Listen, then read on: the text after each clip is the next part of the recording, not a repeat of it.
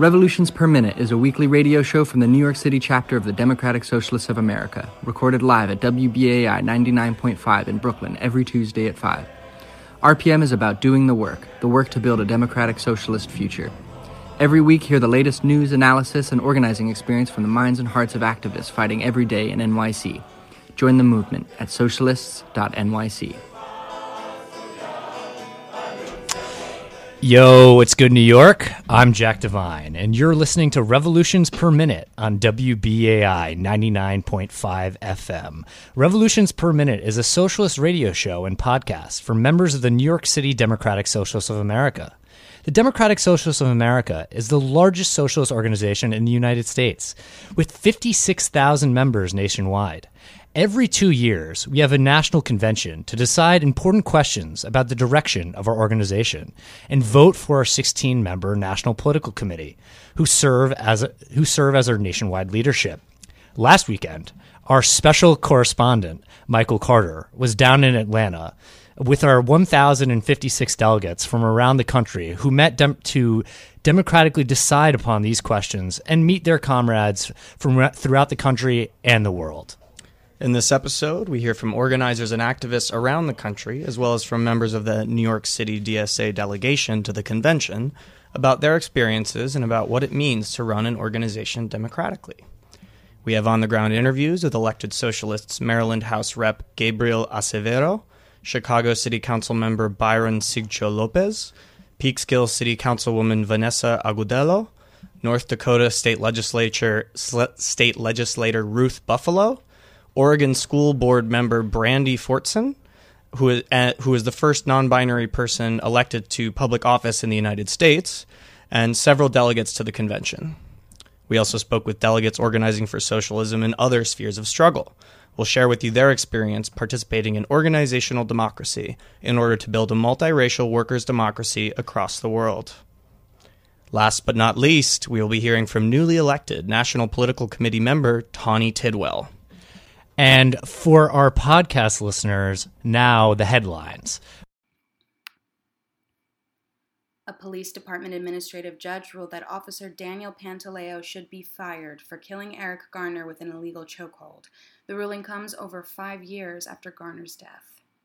New York City immigration courts have the largest backlog of any city in the country. With 116,828 cases awaiting trial, judges face a quota of 700 cases per year. Additionally, translators are limited, meaning many asylum seekers must work with translators through the phone. Last Monday, Governor Cuomo signed a bill decriminalizing possession of small amounts of marijuana and creating a system to expunge the records of those with certain marijuana convictions. The legislation removes criminal penalties for possession of less than 2 ounces of marijuana. It reduces the penalty for possessing less than 1 ounce to a $50 fine and imposes a maximum $200 fine for possessing between 1 and 2 ounces. Despite advocates' efforts, the bill does not legalize marijuana. Selling the drug remains a felony, and possession is still an arrestable offense, though it will not result in a criminal record. Following a recent increase in bicyclist fatalities and injuries, totaling 18 fatalities so far this year, Mayor de Blasio announced a new effort to encourage biking and build a safe cycling infrastructure in the city. Under the plan, the city will spend $58.4 million over the next 5 years on new bike lanes, redesigned intersections, and stepped-up enforcement. The cycling community has long criticized the de Blasio administration for lax enforcement on drivers and insufficient safety measures for cyclists, though some advocates are cautiously optimistic about the new plan. A recent report revealed that the majority of MTA board members are millionaires, and only 5 of the current 14 MTA board members live in New York City, despite the fact that 89% of MTA's ridership live in the 5 boroughs. Uber launches a helicopter service to New York City airports so the 1% doesn't have to deal with our crumbling transit infrastructure. And finally, the NLRB may make Scabby the Rat illegal. Go figure. In local election news, the Caban campaign was in Queens State Supreme Court to challenge the outcome of the Democratic primary for Queens District Attorney. A judge ruled he will only consider opening 28 ballots that have previously been thrown out. The Caban campaign plans to argue that more should be considered in the hope that a 60-vote deficit can be erased. Former council speaker Melissa Mark Viverito is rumored to be joining the 2020 race to succeed Jose Serrano in the Bronx's 15th congressional district. Finally, Representative Alexandria Ocasio-Cortez is mobilizing her district's immigrant population to participate in the 2020 census amid fears that an undercount will result in lost congressional seats. Our daily headlines are brought to you by The Thorn, an incredible weekly newsletter by NYC DSA Electoral Working Group, covering local politics and radical activism. Subscribe at thethorn.nyc. But for our live listeners, we're going to do things a little bit differently today and open the phone lines throughout our early segments. So if you have any questions about what the DSA is, and how we make our decisions, and how we emerge as this real force in politics, then please give us a call at 212-209-2877. That is 212-209-2877. So, before you ask, I'm just going to, start talking about what the DSA is. As I said before, Democratic Socialists of America is the largest socialist organization in the United States. And not just right now. It is the largest socialist organization in the United States since the Second World War. That means since the McCarthyism and the Red Scare purged leftists from this country, from positions of power, and at the real height of the labor movement in this country. So we're seeing this new force emerge. So, Michael, why did you get involved in DSA, and what drew you into the movement to build socialism? So, it's a combination of life experience and the context that socialism provided me to understand the world around me. So, I had learned about some of the concepts in college, through academia. I took a Marxist theory course actually in senior year, but it seemed sort of like a moribund kind of tradition that was bound in academia and in books, and it didn't seem like at that time there was any organized force that was successfully utilizing these ideas. And it was taught by an old 60s radical who was who had his memories and would talk about how it used to be, and sort of we would talk about the theory and all of the sort of little gradations of thought within socialism, but there wasn't this movement around it, or at least I didn't know of this movement around it until the Bernie Sanders campaign and the aftermath of that. A lot of my comrades who I was actually employed as a field organizer for Bernie, and a lot of my comrades working with Bernie had heard of the DSA. A lot of my volunteer comrades on that fight after Bernie joined the DSA.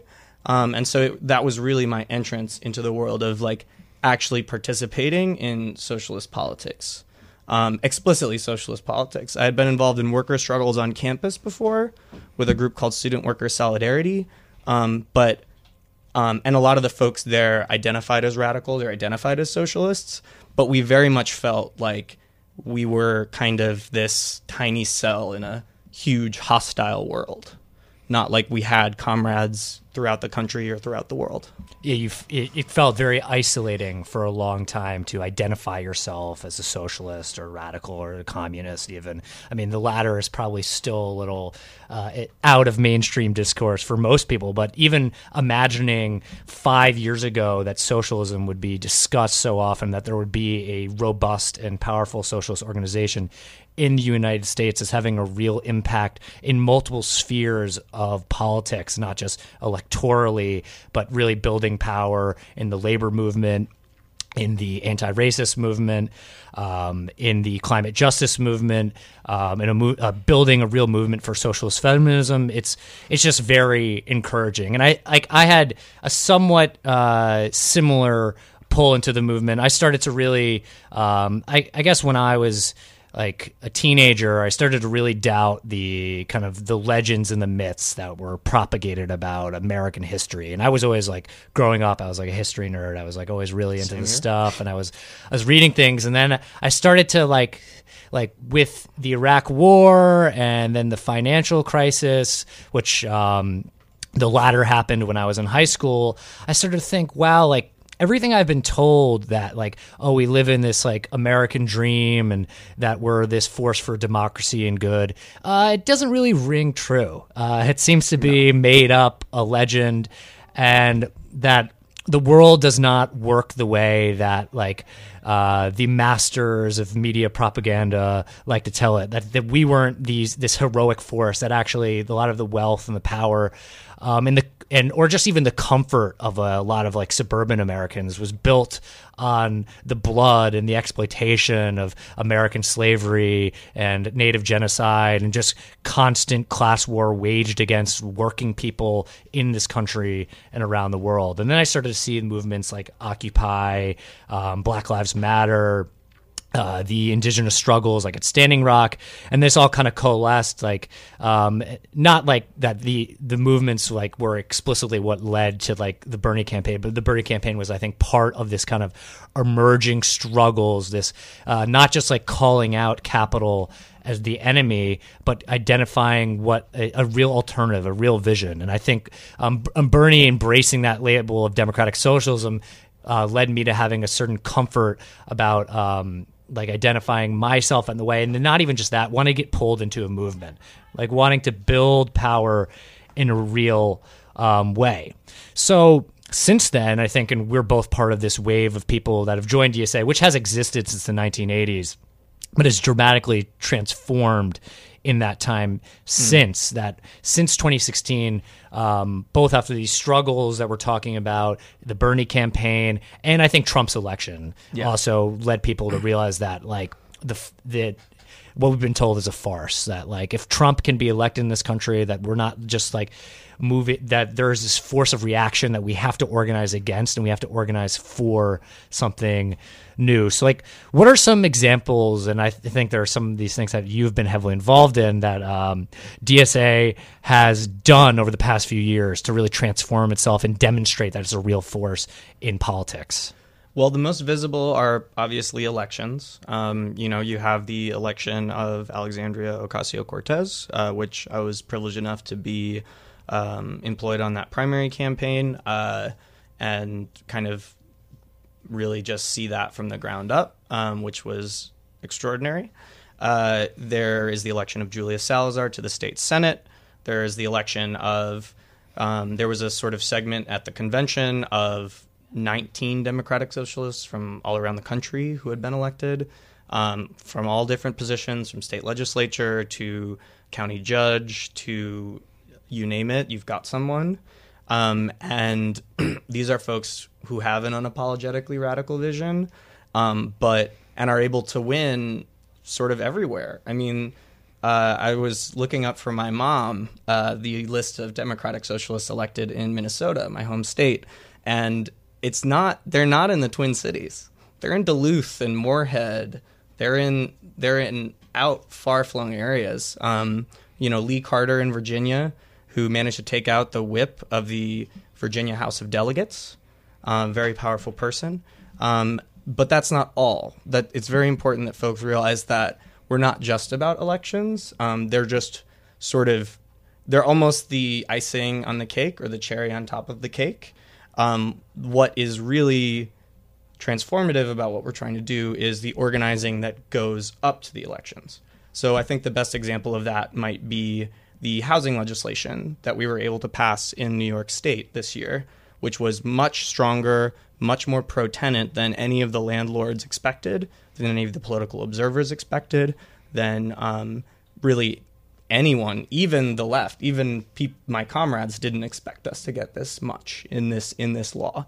And the reason why that was able to happen is we had, in coalition with the Upstate Downstate Housing Coalition and groups all around the state, tenants coming together, forming tenant unions, and the housing working group of the New York City DSA sort of had a leadership role. Members of that were coordinating the coalition, were sort of setting the demands for the coalition, were thinking up the policy for the coalition in some cases, and had a real long-term vision. I was involved with this working group starting in 2017, and right from the start in 2017, we were saying we need to organize around the rent laws in 2019. That's when they're going to be renewed. That's the biggest issue facing our communities today, and that's what we need to focus on. And so that vision, that sense of, the idea that it's not just owners who have rights, also just individuals, people, tenants, is really radical in the American context. We've got a real history of valorizing and encouraging homeownership. So the idea of organizing tenants, especially in our neoliberal environment right now, is very deeply radical. And I don't think that radical vision would have been part of what we passed if not for the involvement of DSA members as part of that coalition.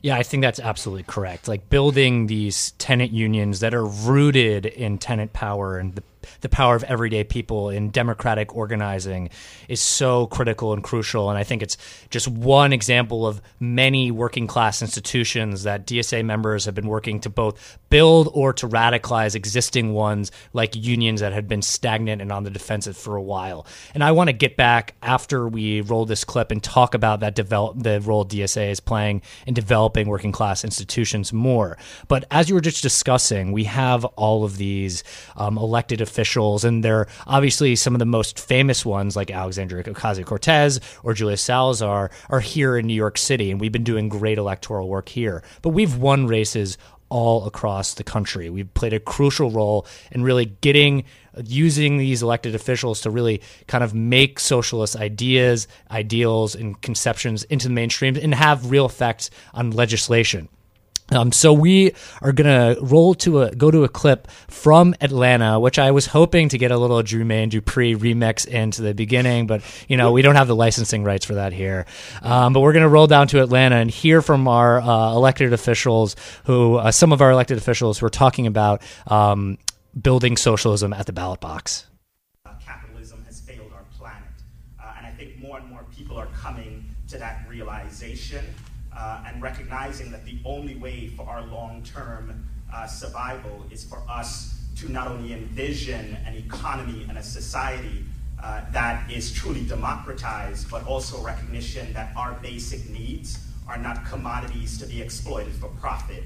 And unfortunately, that has been the norm since the inception of this country, whether it's the exploitation of enslaved African labor, whether it's the stealing of indigenous lands, a recognition that capitalism will not work for us. And really there are only two economic systems, as I see it in this country, and that is, in this world, is capitalism and socialism, because they must all answer the fundamental question: who is owning the means of production and who is benefiting from that?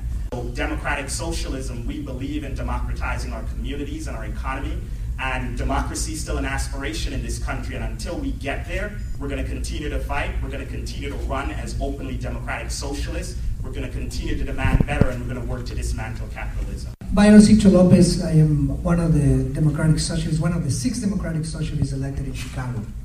And I'm glad to see at least 4 of my colleagues here today in the DSA convention. I think that unequivocally, and just looking around the room, democratic socialism is on the rise.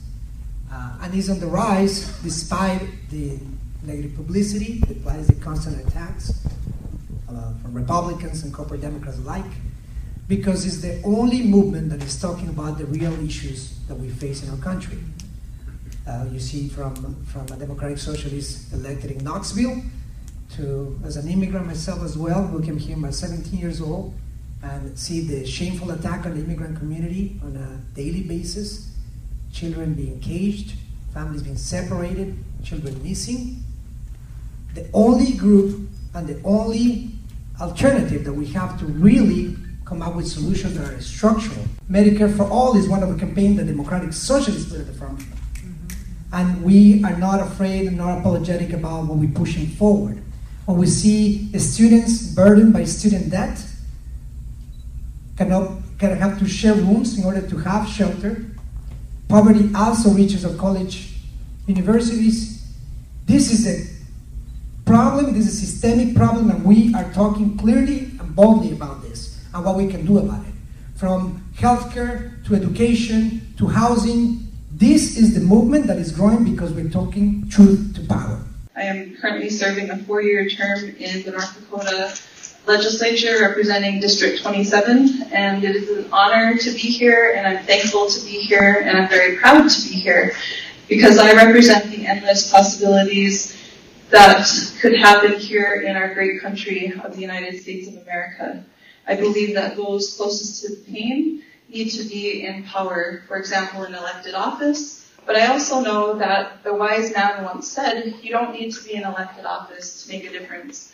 And the power is definitely in the people, in our communities, and organizing as a collective.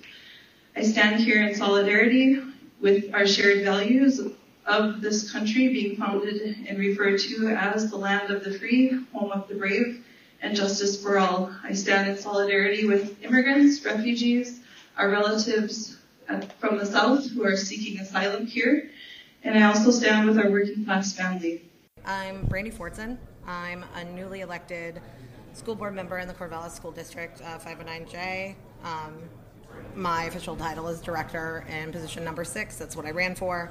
And where is Corvallis? Corvallis is about an hour and a half south of Portland and a little bit west off I-5. In the state of Oregon. In the state of Oregon. It's home of Oregon State University. So I ran as openly socialist, queer, and non-binary. So that means my pronouns are they, them, and themselves.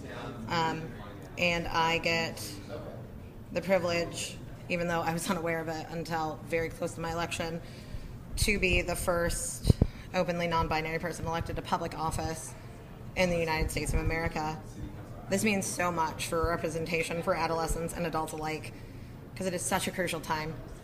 In 2019 alone, we've had 12 black trans women who have been slain, and hate crimes against LGBTQ+ and our community has risen exponentially over the last 2 years, and hate crimes are so underreported, even by people like me, who, at the rate that we receive them, sometimes it's not even worth mentioning it except to other folks in our community. The next 4 years of my term, because school board terms in Oregon are 4 years, they're going to be full of policy, procedural growth, and just making space for other non-binary and trans umbrella folks who don't fall on the binary spectrum to simply exist. In a time where Oregon is 50th in mental health for both adolescents and adults, and the fact that we are also 49th in the country for foster care, we are actively failing kids. I come from, I'm deeply ingrained in the community, come from an activist background. I was part of the fight against the Enbridge natural gas pipelines that were being built 105 feet away from the oldest, or what was the oldest operating nuclear power plant, now being decommissioned, Indian Point. And I got involved with DSA really because of the Bernie Sanders campaign in 2016. I did a lot of organizing in Peekskill and the surrounding areas, all volunteer-based, but that really kind of laid the foundation for me to then be able to build my campaign when I ran for office. And when he lost the primary in New York, I wasn't really sure what to do. There were a couple folks that were interested in building a DSA chapter, and I ended up being one of the founding members. And Bernie always said that change happens from the bottom up, and he's really one of the main reasons why I decided to run for local office. You're listening to Revolutions Per Minute on listener-sponsored WBAI in New York City, broadcasting at 99.5 FM and streaming on your favorite podcast app. To connect with us after the show, you can email us at revolutionsnyc@gmail.com or sign up for our newsletter to get links to what we talk about on the show. You can do that at our website, revolutionsperminute.simplecast.com. You can also find us on Twitter at NYCRPM. Today, we're talking about the Democratic Socialists of America's National Convention. Before we dip back into the convention itself and the broader struggles that DSA is engaged with both at the ballot box and to build working class institutions rooted in our communities, we want to talk about a working class institution that you're listening to right now, WBAI. WBAI is a community radio show. Not a show, station that really connects people to the news that you're not going to hear on corporate-funded media. It's such a huge reason why the discourse in this country is so tilted to the right is because the media is owned by the same people whom you have to sell yourself to work 8, 10 to 12 hours a day. The same people that you have to give half of your wages in rent also own the media. The capitalist class does not want you to hear this sort of content. They don't want to hear about you to hear about socialism, to really get in-depth conversations about building worker power, building tenant power, building anti-racist and feminist social movements that can really take on the entrenched ruling class in this country.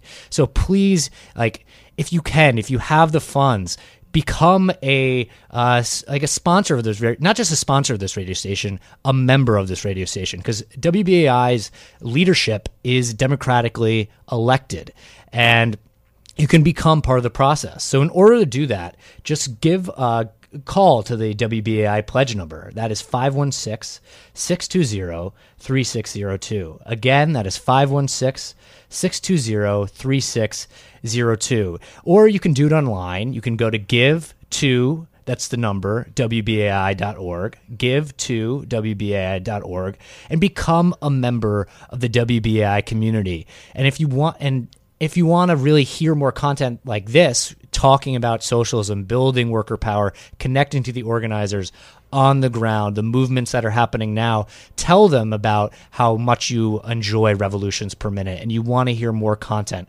like this, because we're at this show where we're a collective and we're hoping to bring more of this content to WBAI. So if you can let them know that you're a fan, we would really love your support.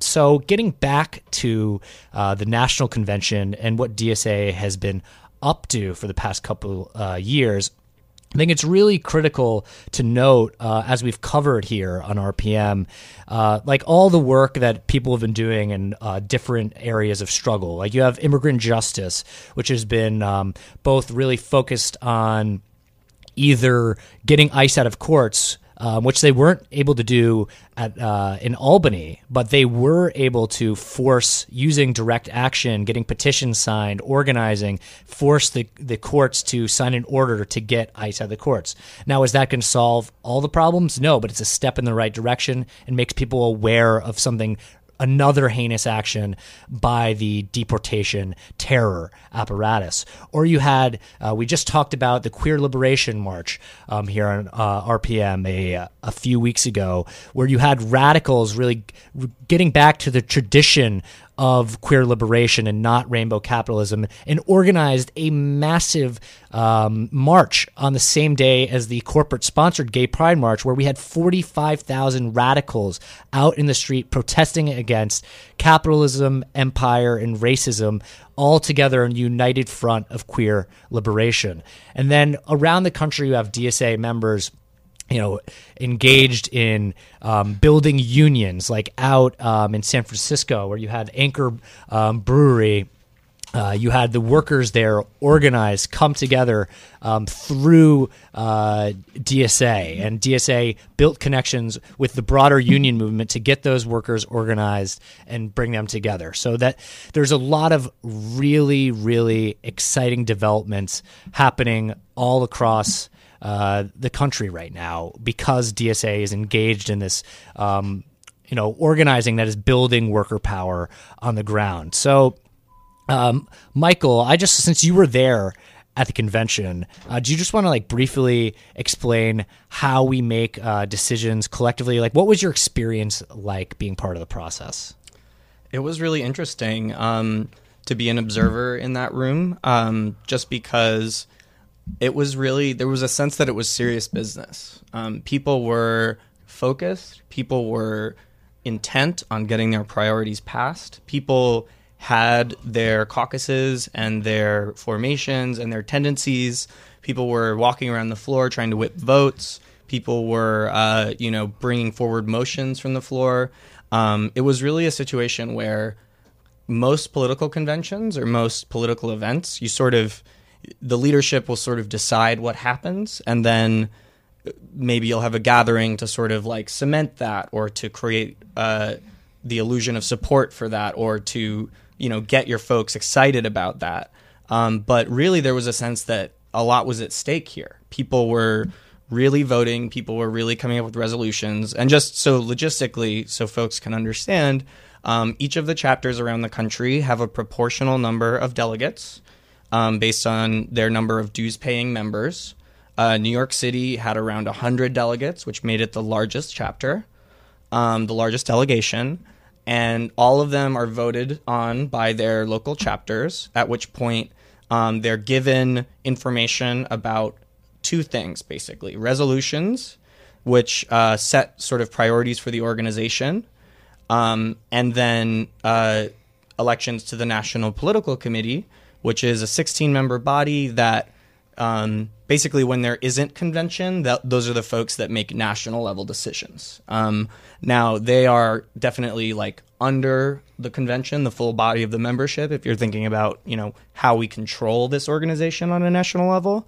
But if you need to make a quick decision or a budgetary decision or something in between conventions, or if you need to implement the resolutions that are passed at convention, that's what the National Political Committee is for. And we will be speaking with Tawny, who is a newly elected member of the National Political Committee, later in the episode. So stick around to hear that. It's going to be very exciting. And it was, there was overwhelmingly young people. And by young, I mean, under 40, under 30.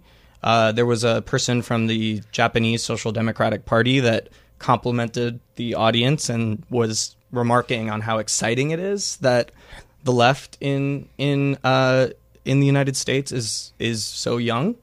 We have the opportunity to really lead for future generations and to build a strong organization that will last into the future when we're not around anymore.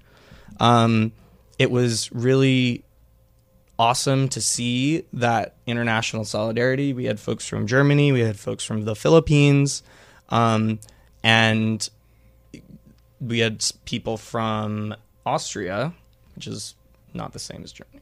And so there was a celebratory sense, but there was also a sense that this is about business. This is about real things. This is about setting the agenda for an organization that has a lot of promise right now and a lot of power. Yeah, I think what you highlighted there, which is really important and what makes DSA distinct from like a nonprofit organization, is that we are reliant on our members and that we are run by our members, and it's democratically run and controlled. So the power lies in the people who are here organizing, doing the work, that it's rooted in its membership. And there's also a balance of power between the national organization and the local chapters. Because the convention only happens every 2 years, people are also doing work on the day-to-day. They're doing all this organizing that sometimes it can seem invisible. There's a lot of administrative work that goes into organizing, and it's not all fun and games. Like, it's not all just the marches where you can be loud. There's a lot of decisions that have to be made. And I think it's really important that in this process, even though there are caucuses and there are people who have their differences ideologically, that we be really respectful of the people in the room and take their concerns into consideration. And I think for the most part that happened. There were maybe a few controversies that Fox News is trying to seize on to divide us, and I think it's really important that we show solidarity in this moment and don't fall into their attack and embrace the lines that they are using against our organization, that this is not something that normal people would want to do. From my end, I don't know what normal person would go on Fox News. But let's now hear from the delegates themselves about their experience at the convention and what they're really excited about coming up in the next year. decades of socialism being under attack kind of can make you feel that way, and make you feel like socialists are the only people you can talk to. And I think that's like really antithetical to what our project is about, because our project is about reaching the largest number of people possible and training them and bringing them into our movement and giving them the ability to fight for themselves. So that's why I joined DSA, and that's why every day I'm so proud to be a DSA member, because I see all of the work we're doing across New York and nationally, that's what we're doing and changing in this country, is people's sense of what they can do. Socialism is tough and we've never figured it out, but DSA is a group of people who may have different answers on how we get there, but agree that we need to figure it out together. I'm proud to be democratically deliberating what direction DSA should take for the next 2 years at this convention with all 1,100 of my comrades who are delegates here. At DSA's last convention, we voted to endorse Medicare for all, support organized labor, and fight for electing socialists, and since then, Medicare for all has become the top issue of the 2020 Democratic primary. The teacher strike wave and other strikes have really revitalized organized labor in this country, thanks in part to DSA. And we're electing candidates like Alexandria Ocasio-Cortez, and we're fighting for candidates like Heidi Sloan from Austin, an organic organizer with DSA. Well, so when it comes to resolutions, the implementation of that is left up to the National Political Committee, and they're not necessarily binding. There's flexibility for the NPC to kind of decide how they're implemented. Which, like, I think there's pros and cons to that. I mean, like, the pro is that each resolution comes with a certain need of money and resources, and we can't necessarily be able to do all of them, so it's good that there's a flexibility for the NPC to kind of be like, well, we don't have the resources to do this now, or maybe this is a little bit cheaper, so we can work on it that way. Constitutional amendments are binding, but I mean, I think you can see the impact that DSA has had based on resolutions that was passed at the prior convention and how things have shaped up in the last 2 years. So we passed Medicare for All as a priority campaign at the 2017 convention, and it's been a huge campaign for a lot of chapters. It's a huge talking point on the presidential debates today, and that's clearly not all because of DSA. Like, it's been a huge thing for Bernie Sanders, who was talking about it before DSA blew up in membership. But I certainly think that DSA keeps that conversation alive. DSA also at the last convention pushed electoral as a priority. Since then, we've helped elect Alexandria Ocasio-Cortez, a lot of local candidates.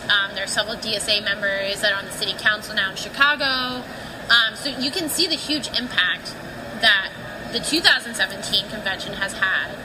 So I certainly think the things that we're doing at the convention this year, in 2 years we'll be talking about the impact of that. There's several that I've been following that I'm so grateful that have passed, especially coming from Oregon, where fascism is so prevalent. I'm so happy that Resolution 9 passed, and we are now officially an anti-fascist organization. That is so amazing to hear when my life, my comrades' lives, my children's life have all been threatened by these people. You're listening to Revolutions Per Minute on listener-sponsored WBAI in New York City, broadcasting at 99.5 FM and streaming on your favorite podcast app. To connect with us after the show, you can email us at revolutionsnyc@gmail.com or sign up for our newsletter to get links to what we talk about on the show. You can do that on our website, revolutionsperminute.simplecast.com. You can also find us at NYCRPM on Twitter. Today, we're talking about the DSA's National Convention, and we are joined by a newly elected member of the National Political Committee. Tawny, thank you very much for joining us. Thank you. So before we dive in specifically to the NPC and why you decided to run, what motivated you to get involved in the struggle for socialism in the first place? Well, before I joined DSA, I had been an organizer in the reproductive justice movement for close to a decade. So I was involved in abortion fund organizing. I used to be on the board of a fund, and I had taken a couple of years off, basically out of burnout. And when Hillary Clinton started running, I got very frustrated with the national political situation. And DSA was the first organization that I really felt like could really take off the way that it has. And the popularity of socialism, like, really, I never expected to see it in my lifetime. So I joined pretty much immediately around the election. I think like a lot of people did in 2016. But I was in Texas then, so it was a little different.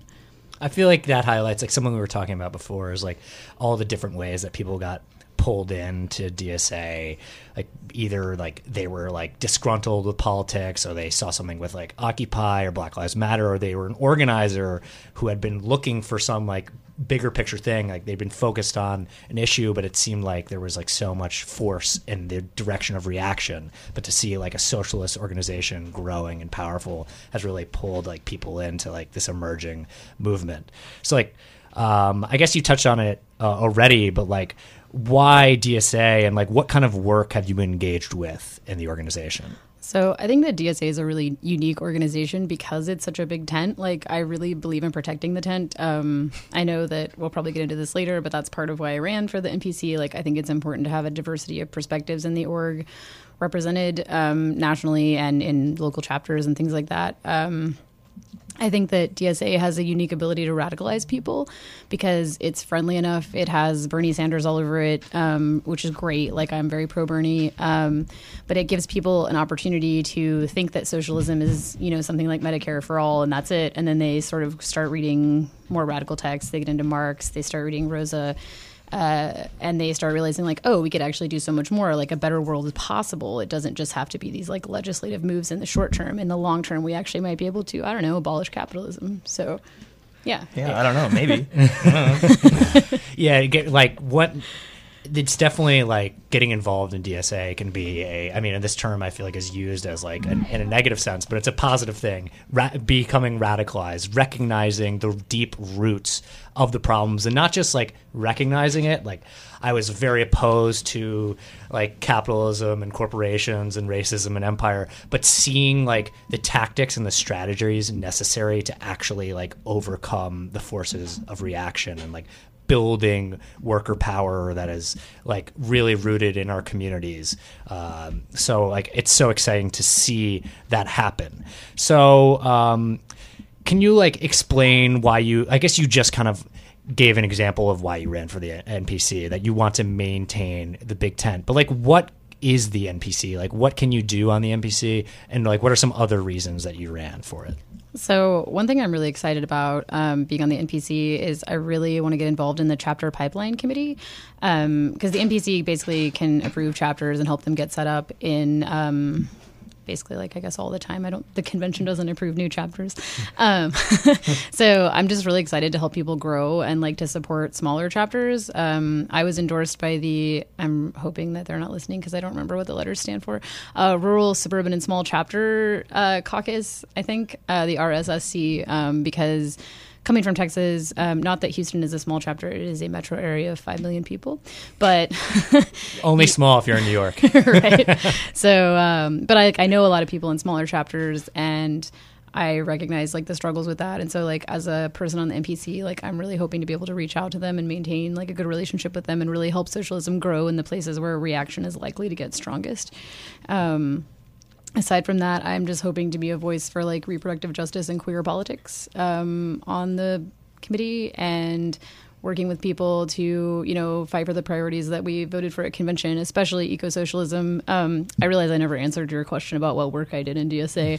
I think I'm most well known, and my favorite work I've ever done is when Hurricane Harvey hit Houston. I was a person that led teams that went out to like clear out people's homes of like flooded floors and walls and take out their furniture and things like that, and actually meet people in the community. And that work is just going to get more important and more frequent. So. Yeah, it was like when we were going over like all this work that DSA has been doing, and in my head I was like, I have to mention like the incredible mutual aid work, and it just completely slipped my mind. So I'm really happy that you brought up the great work that people are doing in Houston, and they've done like with the also like the brake light clinics that have happened all across the country, which is both a mutual aid project and an anti-racist project to help people not get pulled over. So like it kind of shows like how all these issues intersect. Like, you can do mutual aid work that that is anti-racist or is for building like mutual aid collectives to deal with the problems that climate change will unleash. So I think there's like, it is revealing like how much work DSA is doing, but also how much work there needs to be done as time goes on in the future. So, like you've already hinted at some of the resolutions that passed that you found to be really important. But is there anything that like you think is particularly important for like building power over the next couple of years? I'm really happy that we passed all the decolonization stuff. I think that that's really important for showing people that we're serious about what we say we're serious about and bringing a framework that's not just nationalist to our politics. And I also think that all the housing stuff that passed is really exciting. The labor priorities are going to be great. I'm really excited about organizing the unorganized. As a non-union worker who is trying to unionize her office, I hope my bosses don't listen to this show. It was exciting for me to see us say, like, hey, we're not a union. Like, we have resources. Let's use them in interesting ways and see what we can accomplish. So, Yeah, no bosses allowed on RPM. That's the only people we discriminate against. Certainly not bosses of people who are on the show. Please, no. I mean, I guess your boss is all right. We'll let that slide. She's good. We helped to elect her. So we just want to open up the phone lines and, get your questions about DSA, the National Convention, where you would like to see DSA organizing over the next couple years. If you're curious about how the organization works, we're open books here. We want to hear from you. So please give WBAI a call at 212-209-2877. That's 212-209-2877. So another kind of, I guess I would say like ideological resolution that I was really encouraged with that passed was the Open Borders Resolution, which was also something that we passed here in New York and we covered on the show like a couple months back. And I think, just as you were saying with the like anti-colonization legislation, that it really highlights the way that the DSA needs to be an internationalist organization. So is there anything like while you're on the NPC that you can do to like really make sure that this is a focus for DSA? I know that's a tough question. That's a really good question. Yes, we'll make sure to open all the borders. No, just wire cutters on the fences. Right. I think that is a question that is a little bit difficult to answer because I haven't gotten into I missed the orientation meeting for the NPC because I was on a plane home. We have lives. Yeah. I actually found out in the TSA line that I was elected, so it was interesting. But I do think that there's going to be ways for us to prioritize immigrant justice work as an NPC. I mean, I know that Christian Hernandez, who's from North Texas DSA, was also elected, and Blanca Estevez, and they've both been involved in a lot of that work. So rather than say that I know what we should do, I'm going to say that they are probably going to be the experts on that stuff, and that I'm going to be like, I'll take your lead and we'll do it. Yeah, so I hope that there's a way for us to support particularly like work along the border, abolish ICE type work, but also with people with groups like No More Deaths, like just it's probably going to be mostly support work for the DSA, but I think that's fine. Yeah, we had one of our first episodes, we talked with a few comrades who went down to the border and did some basically like mutual aid work with this like anarchist collective that is helping all these migrants that are fleeing this horrific violence that it was induced by the United States in the first place in Central America. And it was really encouraging to hear, and to see the solidarity of people down there, but it's also like it again reveals all the work that needs to be done. And we have a caller on the line. Hey, you are live on Revolutions Per Minute. What's your name and what's your question or comment? Hi, Charles Richard Zerilli, and I hope everyone is well as the very beautiful BAI public. My question is, I showed up at the Pierpont Church and when you were having a DSA meeting, and I'm looking to start a new independent party, and I wasn't sure how to interpret what I encountered. I'm not going to mention anyone's name, but the gentleman's name started with AB, and when I encountered him, he kind of led me to believe I shouldn't be there, and it wasn't going to help me at all. And so how does the DSA help anyone that I've emailed since May 31st trying to get a response? And I've not gotten no responses from the DSA, nor do I understand how I can receive help from you. How would I go about this? Well, if you're attempting to build, if your goal is attempting to build an independent party, I would say that you should instead evaluate what goals you're hoping for that party to achieve. We're not, yeah. I was going to say I'm very confident of what I'm looking to achieve, and it definitely is up the area of what I saw, and was interesting, coincidentally, while I was there. Resolution 31, which you're looking to adopt, would definitely be relative to being more having an independent, freer, open America, having much more of a balance. And the people who are progressive, I want to say, would be relative to what I would see as well, only I'm looking in a completely comprehensive ability, not just 5 or 10 or 15 or 20 items. It wouldn't be enough when I see what I need it to be worth, and not just myself, but all of America. Well, I want to thank you very much for the call. Just to add one point, I think what we're trying to do here in DSA is recognize the real challenges to building an independent party, especially one that's specifically oriented around electoral politics. The Green Party has tried that for a very long time, and they've had a few successes, but let's be honest, mostly failure.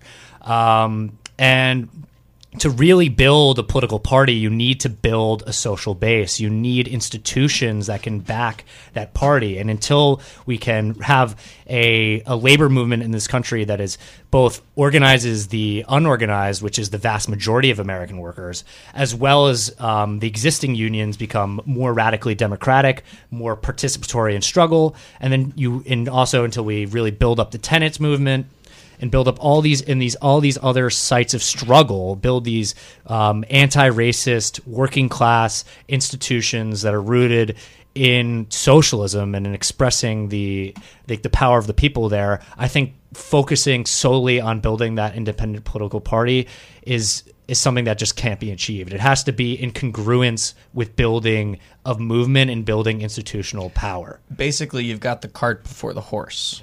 And that's not to say that we don't support Green Party candidates, third party candidates, or whatever party you end up founding.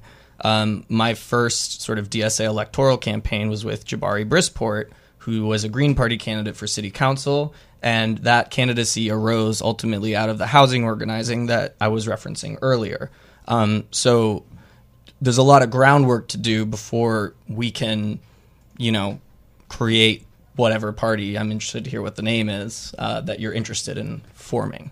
We have another caller live on WBI. You're live on Revolutions Per Minute. What's your name? What's your question or comment?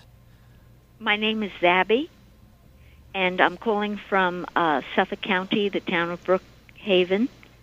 And I just wanted to say that I have become aware of another political philosophy within the socialist movement, and that is libertarian socialism, which is a set of anti-authoritarian political philosophies within the socialist movement which rejects the conception of socialism as a form where the state retains centralized control of the economy.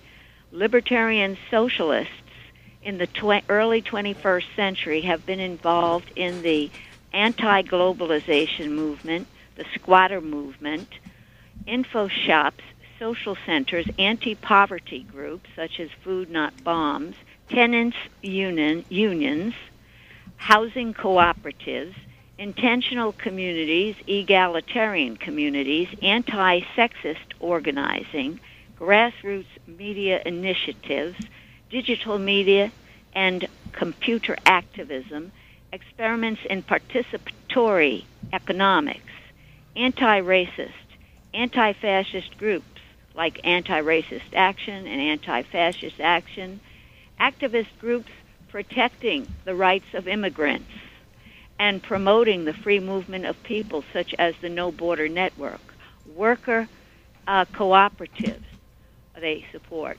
countercultural and artist groups, and the peace movement. Libertarian socialism has also more recently played a large part in the global Occupy movement, in particular its focus on direct participatory democracy. Absolutely. Yeah, we actually, in the Democratic Socialists of America, have a Libertarian Socialist Caucus who, if and someone can correct me if I'm wrong, I believe one of their representatives, if not two, were elected to the National Political Committee. So DSA is absolutely a space where we welcome libertarian socialists, and I think there's a lot to learn from that movement within the broader socialist movement, and from both the intellectuals, more importantly, the struggles that libertarian socialists or anarcho-syndicalists, there's a lot of different names I think you could call it.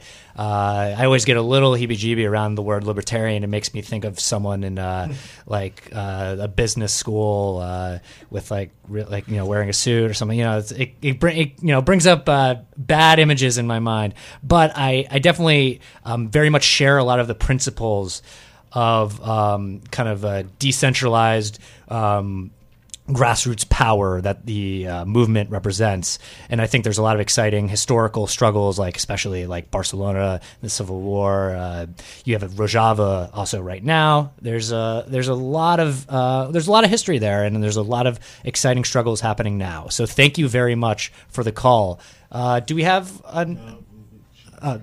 all right, it looks like we're going to have to wrap up this episode, but just quickly before we do, is there any sort of events that you would really want to highlight people to get involved in, or meetings that people could attend? If you don't have anything off the top of your head, it's completely all right.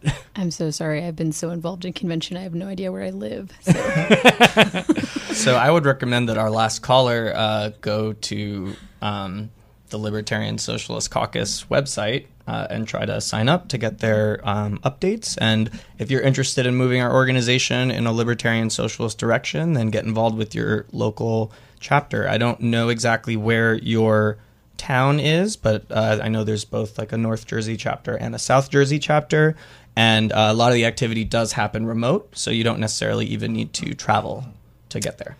And I think that is a perfect way to wrap up. Sorry to any of the other callers we had. We would love to take your questions, but just reach out to us on Twitter or email us. We're happy to talk with you when we're not on the show. And we're going to be back live on WBAI next week. You've been listening to Revolutions Per Minute on listener-sponsored WBAI in New York City, broadcasting at 99.5 FM. Thank you for joining us, and we'll see you again, or you'll hear from us again next Tuesday at 5 p.m. You're in our imagination.